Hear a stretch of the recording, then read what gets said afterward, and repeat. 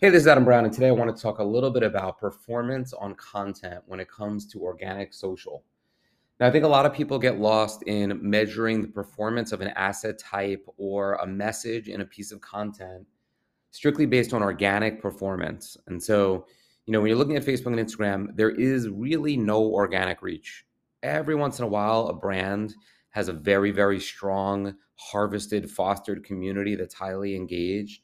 But that is much more the outlier than the norm. And even some of the darling brands that have had that have lost that over time, especially if they stayed away from paid on Facebook and Instagram, which a lot of brands have done. Actually, a lot of brands have lost some of their organic pixie dust because when the iOS change happened and they moved away from Facebook and Instagram advertising for ROAS activities, the ancillary effect is that Facebook and Instagram, whether strategically or just based on inputs and outputs, put them in the penalty box. They started seeing less organic reach and engagement.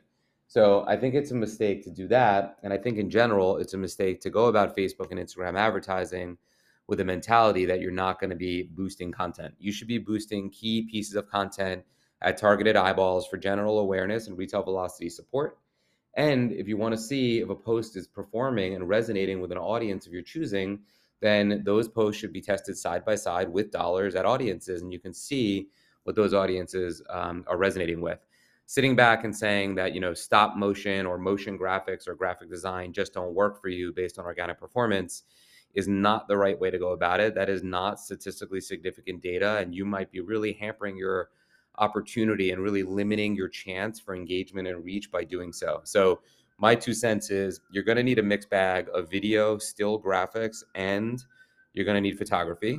You're going to probably need stylized studio photography, some lifestyle photography with people using your product in action, as well as some UGC grainy, vertical style, done on an iPhone type content. Like this is the mix that you're going to need. Sorry for the siren in the background. That's my true New York shining through here as I record this today. But nonetheless, getting back to the point of this is understanding your messaging mix and understanding the marketing types that you're going to need.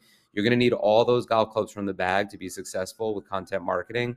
Long form, short form, with audio, without audio, video, photos, and everything in between. Definitely act as if and think about that.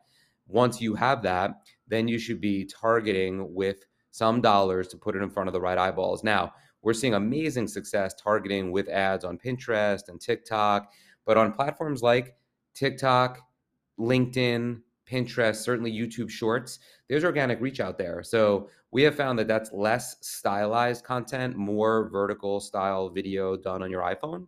But there's a place for that. You should be experimenting that with organic reach. And then you can mess around, with audio or without audio, longer form, shorter form, with text overlay, whatever it might be, which ones are working, which ones aren't. That is a place to measure since there's organic reach, and you can strike while the iron's hot if you find something and double down.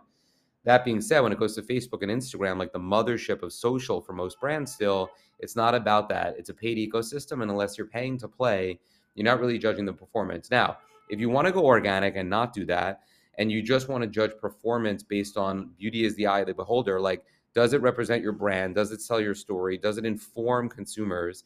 Does it do a good job on conversion? Like if I land on your Instagram and I see some beautiful content, and even though it doesn't have a lot of likes and a lot of comments, does it tell me who you are and why I should care? Well, that is a KPI. And that might not be done in the numbers, but that's going to be done in keeping people not going backwards in the sales journey and potentially moving forward in the sales journey and then transacting, whether that be online or next time they go into the store. That is really how you should be thinking about your core building block content if you're organic only, about your core content, maybe even pinned content on Instagram. But posting stuff on Instagram, looking for a month or two, and then determining that a certain asset class does not work for you is limiting your upside and just not the right perspective. That's it for today. I'll see you out in the field.